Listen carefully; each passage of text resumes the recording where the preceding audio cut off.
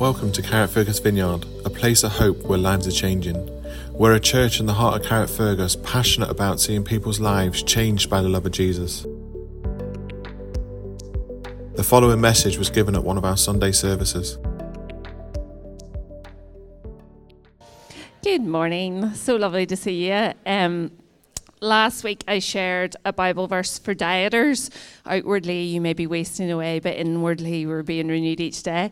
And I unexpectedly shared another one at the prayer meeting before church. It was the words of John the Baptist. I must decrease, you must increase. So I feel like there's a wee niche I've got going on. Bible verses for dieters, devotional coming soon. So lovely to be with you this morning. So I'm going to tell you a wee story. So as I was going through the passenger list for the Aer Lingus plane arriving from Dublin, I noticed a name in Premier class that was familiar. And I was sort of thinking, how do I know that name? Paul Hewson, how do I know that name?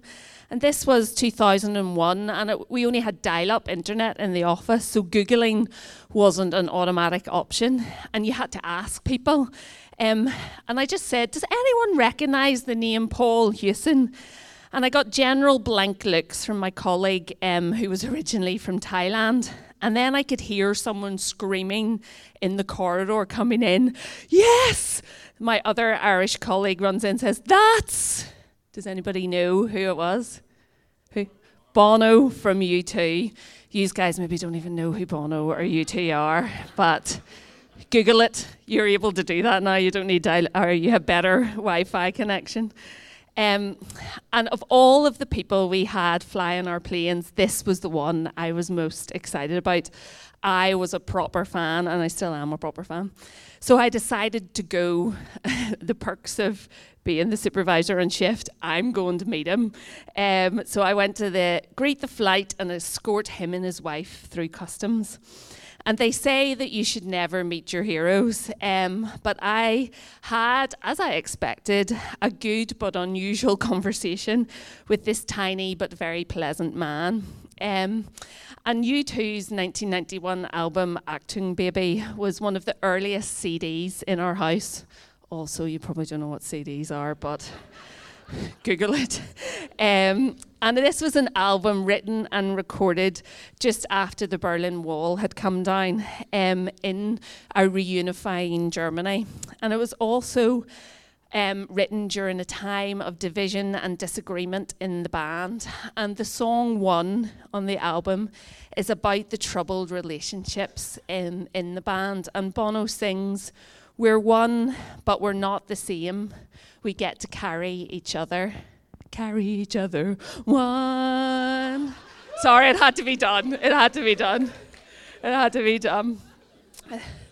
So another Paul, our Paul Daniels, 2 weeks ago read from Acts 2, verses 42 to 47. And here Luke is telling the foundation story of the church. Something that really jumped out to me when I read this account, and also the account in Acts 4, was their oneness.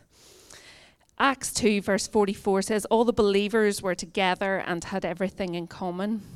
Acts 4 verse 32, all the believers were one in heart and mind. They were together, they had everything in common, they were one. Today we're going to look at another church that had forgotten their identity, forgotten that God had made them one. And this morning we're going to jump around a wee bit in 1 Corinthians, a letter written by another Paul, 3 Pauls this morning, the apostle one.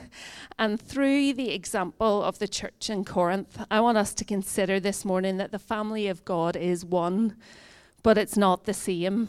And because of being one, we get to carry each other. So in 1 Corinthians 1, we read that Paul is writing to God's church in Corinth, a port city widely known for its prostitution and other vices.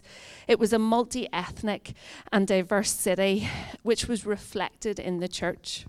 The church was likely established around 50 AD.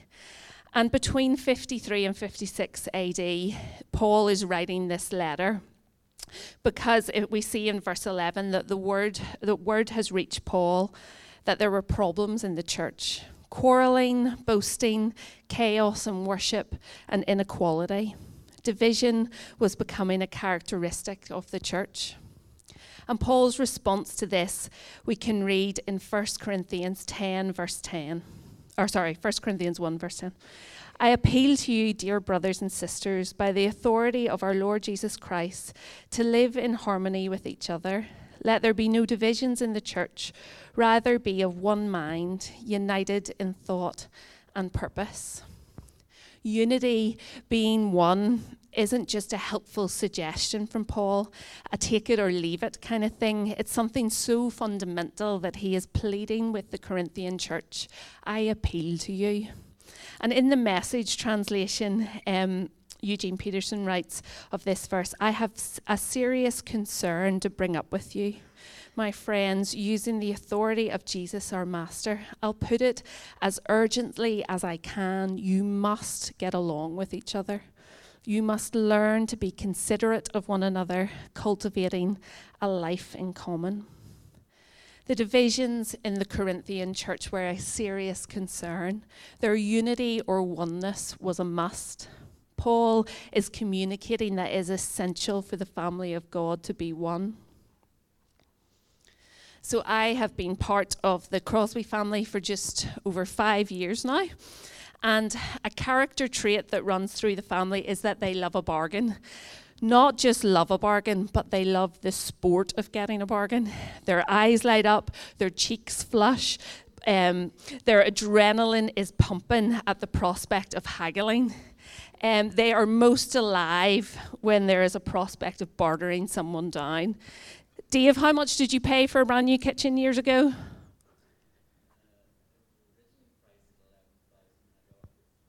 So 11,000 and he got it for 3. There's your man to take with you. My mother-in-law needs 2 new knees, but she was practically skipping when she managed to get money back on a car that had part of the car in the boot and probably needed the entire bodywork replaced. And I have started to adopt this family trait. So I love popcorn, like so much so that Dave has to get his own bucket when we go to the cinema because I eat all our shared popcorn. So Dave bought me a popcorn advent calendar this year, and the first weeks were really they weren't good. They were really soft and didn't taste so great. So I channeled my new Crosby identity and wrote to the company. And I got this box sent to me in the post, if Tom can get it up. It's so much better than the popcorn advent calendar. And I couldn't wait to tell the Crosbys, but they were really disappointed. They were like, did you not get a year's supply of popcorn? So I'm not a fully fledged Crosby yet. So what is a trait of God's family? What is what is Jesus' prayer for his people in the Garden of Gethsemane, that they may be one? John 17, verse 20. My prayer is not for them alone. I pray also for those who will believe in me through their message, that all of them may be one. Father, just as you are in me and I am in you. God wants his family, the church, to be one because he, Jesus, and the Holy Spirit are one. It's the family trait or characteristic. And when we are one, we are showing the world God. We are representing him. We are glorifying him.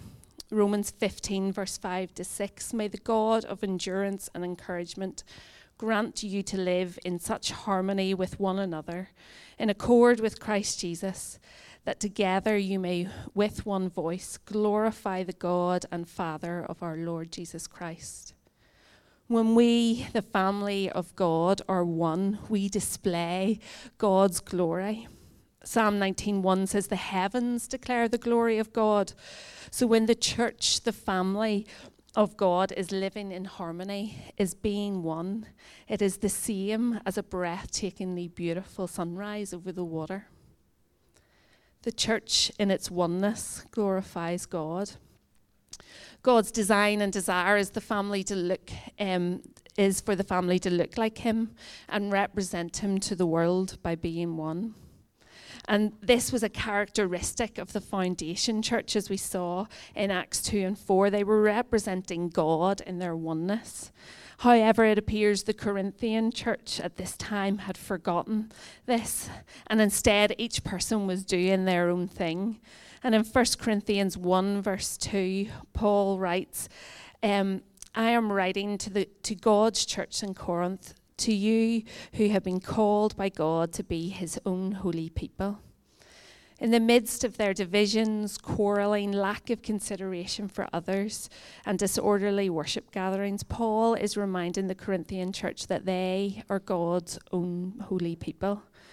And as Andy highlighted from Colossians last week, as followers of Jesus, we are loved, chosen, and holy. But as Paul is reminding the church here, they are also a people, a family. They are one. God has designed us, saved us, adopted us to be part of his family. We're not saved to be individuals on our own wee planets, doing our own wee thing, orbiting God, because one is all there is with God. Other options are not his heart or design. Ephesians 4, there is one body and one spirit, just as you were called to one hope when you were called one Lord, one faith, one baptism, one God and Father of all, who is over all and through all and in all. It matters to him that we are one like he is, and he wants us to cultivate a life in common with each other, because that best represents him to the world. And when I was praying and considering this talk, I had a random picture of a three-legged race. I've got a picture of that's me, you, coming third in Ashgrove Primary School's three-legged race. And it wasn't just like two people, it was a massive one with us all connected. And three-legged races, as you know, take partnership, trial and error, patience, and a lot of hugging your partner. And in order for us to cultivate a common life here in Carrickfergus Vineyard, we're going to have to think like a three-legged race. It'll take partnership. We have to work together, and we can't do it all my way. We have to work out how to do this together. It'll take trial and error. We won't get it right straight away. It'll take trying things differently until we hit our stride. And patience, it's going to require a lot of patience and also a lot of hugging. Not everyone who's like, I don't like being hugged. It's just a picture. We can't run a three-legged race at arm's length. You're going to trip over. We need to embrace and be embraced by family. We need to get closer.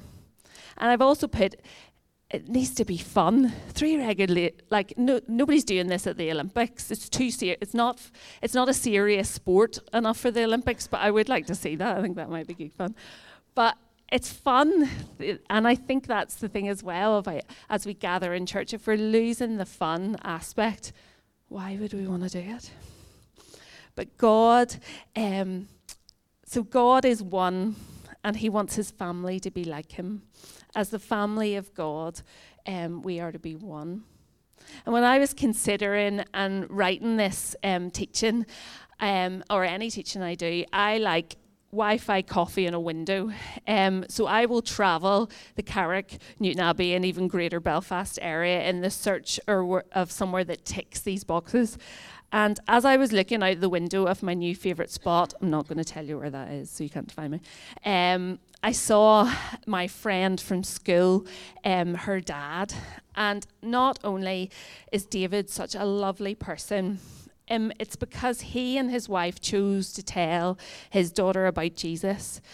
That they invested in her discipleship by taking her to church, encouraging her to get involved in SU and so on, that she chose to love me like Jesus and tell me about him. Through David's actions, he has contributed to me being here today. And when I saw him out the window, I was like, oh, I hope he comes in. I just really would love to have a wee chat with him. And David attends a Brethren church, so we will likely have some theological differences on the current activities of the Holy Spirit and women speaking in churches, ironically. We're not exactly the same, but I recognize him as family. My heart was just like, oh, I really want to have a chat with him. Paul was not asking the Corinthian church to become clones of each other. He recognized that God did not make us all the same, and his intention was not uniformity, but unity. And in 1 Corinthians 12, verses 12 to 24, he is recognizing that the church can be one, but not the same.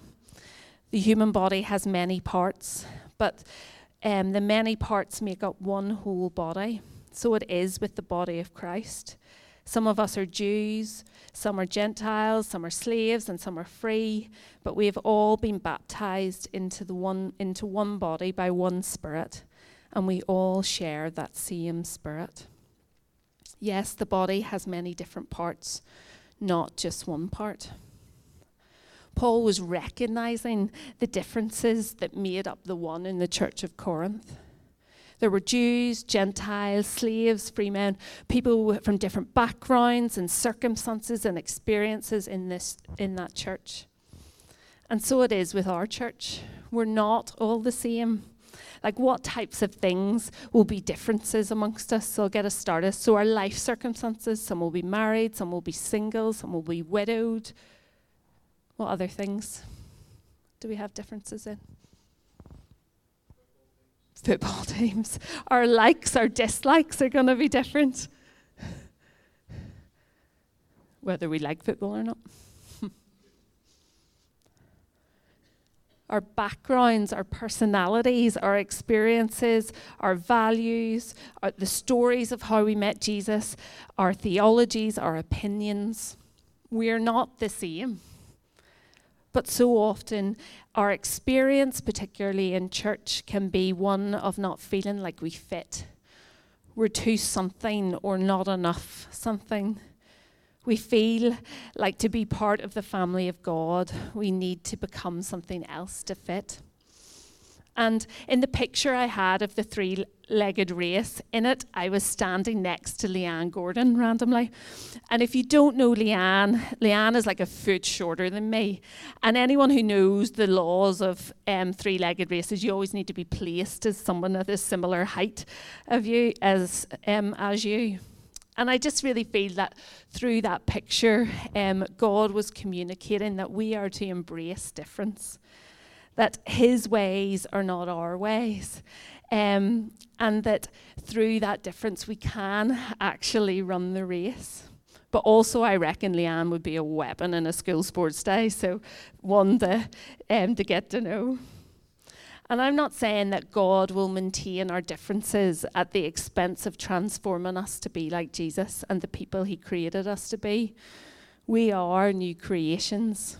But what I am saying is that to be the family of God does not mean that we strive to become clones and to think exactly the same on everything. That's a cult, and they always end badly. And I don't want to be involved in that. God has placed each part in the body just as he wanted it to be. If all the parts were the same, how could there be a body? 1 Corinthians 12, 18 to 19.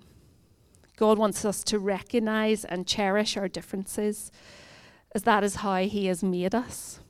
So how do we live together as the family of God, one but not the same? And I believe that will require or start with humility.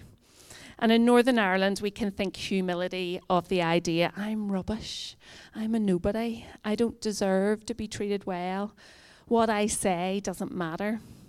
But as C.S. Lewis famously pointed out, humility is not thinking less of yourself, it's thinking of yourself less. Humility is not thinking less of yourself, it's thinking of yourself less. And one of the Bible passage I have long desired to see built more and more into my life is Philippians 2, verses 1 to 11. And verses 3 to 8 say, "Do nothing out of selfish ambition or vain conceit. Rather, in humility, value others above yourselves, not looking to your own interests, but each of you to the interests of others.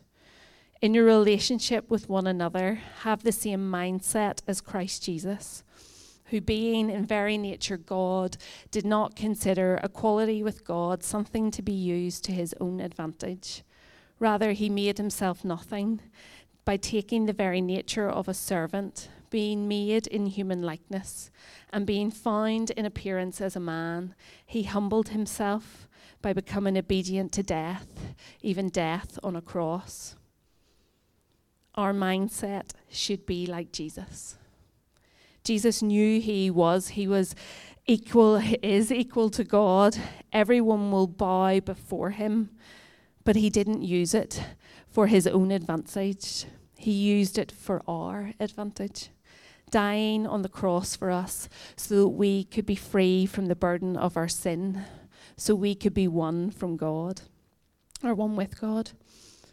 As followers of Jesus, we are God's people who are holy, loved, and chosen. We are immensely privileged. We have direct access to God through Jesus, the God who is the creator of universes, that has everything in heaven and earth at his disposal, who is a good father and delights to give good gifts to those who ask him. So how could you use your identity in Christ? Not for your own advantage, but for the advantage of others. And I had written things down here, following on from that, and have since read them all out, as you can see. And just during the worship, I just wanted to leave space. I just thought, I'm going to leave space for you to ask that question to God. How can I use my identity in Christ for the advantage of others?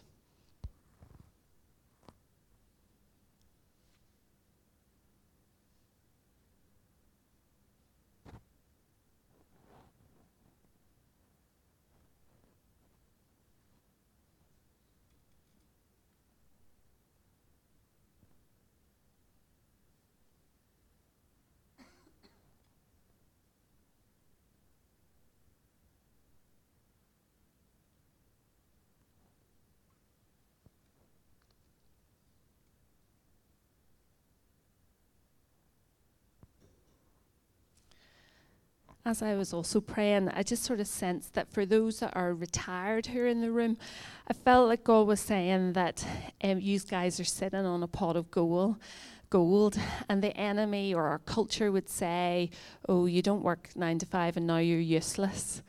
And you just get thrown to the side, and that can really knock some people's confidence. That change in circumstance that has a real impact on your identity. But actually, I feel that God was saying, particularly for you that are retired, that you are sitting on a pot of gold. You have not only access to the Creator of the universe, but you have a pot of gold that is wisdom and experience and also perspective. You know what things are cyclical. You've seen it coming. You can see things coming down the road as well. So not to let the enemy knock your confidence, but to actually continue to ask that question of God, how can I use this pot of gold that you've given me for the advantage of others? As we choose to humble ourselves, not serving our interests, but looking to each other's interests, I believe that we will cultivate that life in common in the midst of our differences, a life that displays God's oneness. We're one, but we're not the same. We get to carry each other. So next week, we are going to take communion together, and it's been decided that those of us who earn the most money and who are respectable are going to take communion in here. You're going to get croissants and a bottle of red from the Sipster, and the rest of you are outside in the foyer with pan, loaf and my waddy. Is that okay? Are you all laughing? Of course it isn't okay. It's ridiculous. And it seems contradictory to what Jesus' sacrifice was. For, in 1 Corinthians 10, verse 17, Paul writes, when we break the bread, aren't we sharing the body of Christ? Just as there is one loaf, so we who are many are one body, we all share the one loaf.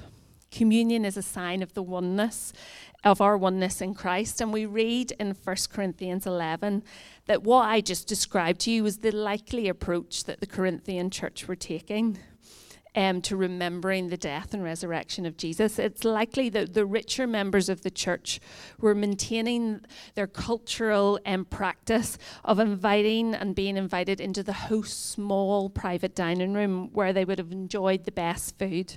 And whilst the lower status, poorer members would have been in the atrium and would have been standing to eat. But in this case, it looks like they weren't even eating and they were just watching others eat and get drunk. And then they were calling it the Lord's Supper. And Paul had some harsh feedback for them. 1 Corinthians 11, verse 17. I cannot praise you, for it sounds as if more harm than good is done when you meet together. By thinking only of their own advantage, by not considering others, by not sharing, people in the church in Corinth were dividing the family of God that was supposed to be one. They were harming it. And as I read this, and I read Acts 2 and 4, I was struck how the outworking of being one was displayed in how they shared with each other. Verse 32 of Acts 4, all the believers were one in heart and mind. No one claimed that any of their possessions was their own, but they shared everything they had. Out of their oneness, out of their recognition of each other as family, they opened up their entire lives, not just segments of it. They shared everything they had. They shared the money from the sale of possessions and property, giving it to those that were in need. In Acts 2, we see them sharing meals together, something the church in Corinth wasn't doing, using their homes to worship together, going together to the temple to worship every day. They didn't just share their possessions, but they shared their lives. And I love what Steph shared last week about Life Group that she has been attending. It was a place to share the struggles and joys of life, to pray for each other, to learn about Jesus together. They shared what was going on in their day-to-day lives. But I also know that they shared their possessions, particularly with a family connected to one of the group, making sure that that family had the items they needed for children they were unexpectedly welcoming into their household. And before Christmas, I heard of a couple from our church who were ill, and I contacted them to see if they needed anything. And they told me that their life group had got them sorted. And I just loved that. I wasn't needed because you guys had shared with them. And we had a great night, Dave and I, with our life group, just sharing what we are hoping for, like what people were struggling with, and praying for each other and sharing words and pictures for each other and sharing experiences and wisdom. And what I loved was one moment Dave was leading the discussion, asking people, questions about, what are you looking forward to this year? What are you struggling with? And then Alistair just turned around to Dave and said, what about you, Dave? And it was a beautiful moment of sharing our sharing. And I could go on and on with examples of stuff that I hear that's going on in our church. This is oneness in action, sharing our stuff with those who need it, sharing our homes, offering hospitality to help each other grow in faith, whether that's through hosting a life group or inviting someone round for cuppa, sharing our worship on Sundays and at life groups, sharing what's going on in our lives, being open about the joys and struggles of life with each other. We got some difficult family news last Friday, and it was just really sitting heavy with me most of the weekend. And when somebody asks you, how are you? And you could go, oh, I'm fine. But I just decided to go, when this person asked me, I just decided to go, well, here's what's going on with my family. And it was amazing because he just said, oh, we had a situation like that in our family, and this is kind of how we handled it, and this is what we learned. And then later on that week, I was talking to his wife, and then she then shared, and this is some of, what I learned from that. And I just found that really amazing and really helpful, because I could have easily have just gone, oh, I'm fine. But I would have missed out on that wisdom and learning from a similar experience that they had had in their family. As Bono sings, we get to carry each other. We get to help each other, look out for each other, love each other by sharing our entire lives. And I believe we are displaying the oneness of God when we do that. And I was really struck by that word share, because it isn't the same as give. You couldn't replace it directly in a sentence, because it implies a receiving as well. It implies equality, a circular movement. Sometimes you will be given, sometimes you will be receiving. And it's my opinion that being one moves us to share. It doesn't move us to always give or to always receive. In fact, I believe it's unhealthy for us if we just give or just receive. And we all know that if we have a problem with a part of our physical bodies, a broken limb, a sore hip, a sore back, the rest of our body compensates. It kicks in to help. However, if this goes on for a long time, what happens? The body as a whole gets tired, and the compensating parts start to get sore and wear down as well. And as I prepared this, I sensed that particularly for those who tend to take on the giving role, God wants you to know that it's okay to share. That you can be the one who receives, and it's not selfishness or pride for you to receive support at times. Actually allowing others to serve you is okay. It will help the whole, it will actually help the whole body, our family here in Carrickfergus, to live out being one. And I love what researcher Brené Brown says in her book, The Gifts of Imperfection. One of the greatest barriers to connection is the cultural importance we place on going it alone.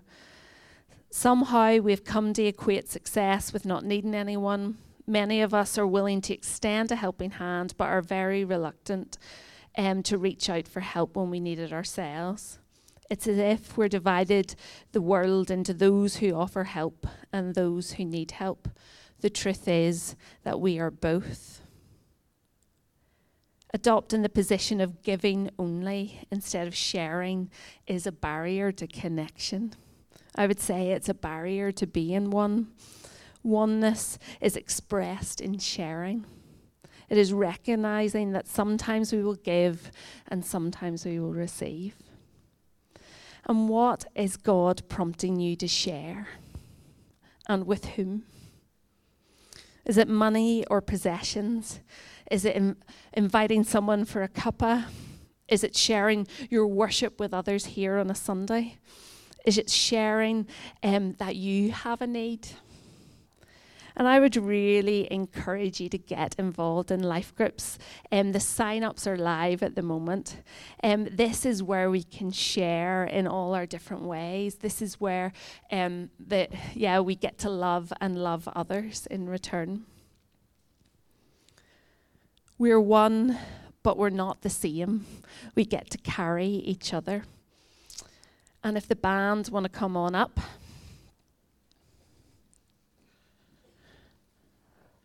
I'm going to give Alan back his stand. Thank you. I'm sharing with you. We're sharing. You and I are sharing. Paul says to the church in Corinth, he will keep you strong to the end so that you'll be free from all blame. On the day when our Lord Jesus Christ returns, God will do this, for he is faithful to do what he says, and he has invited you into partnership with his Son, Jesus Christ our Lord. Whilst we have to participate and play our part in helping the family of God to be one, 1 Corinthians 1:30 says that it is God who has united us with Jesus. He is the one who invites us into partnership or fellowship or oneness with the Son. And one theologian highlights that the word one in Acts 4:32 is not based on is not based on common personal feelings, but on a cause greater than the individual. Our oneness is found in the greatness of Jesus. As we embrace Jesus, as we draw closer to him, as we let him transform us, I believe we will also draw closer to each other. Despite our differences, we will recognize each other as family, wanting to share our entire lives with each other. And my prayer is the same as Jesus's and Bono's, that we will be one, but not the same, and that we will carry each other. Thanks for listening to the Carrickfergus Vineyard podcast. If you'd like to find out more about our church, please visit our website, carrickfergusvineyard.org.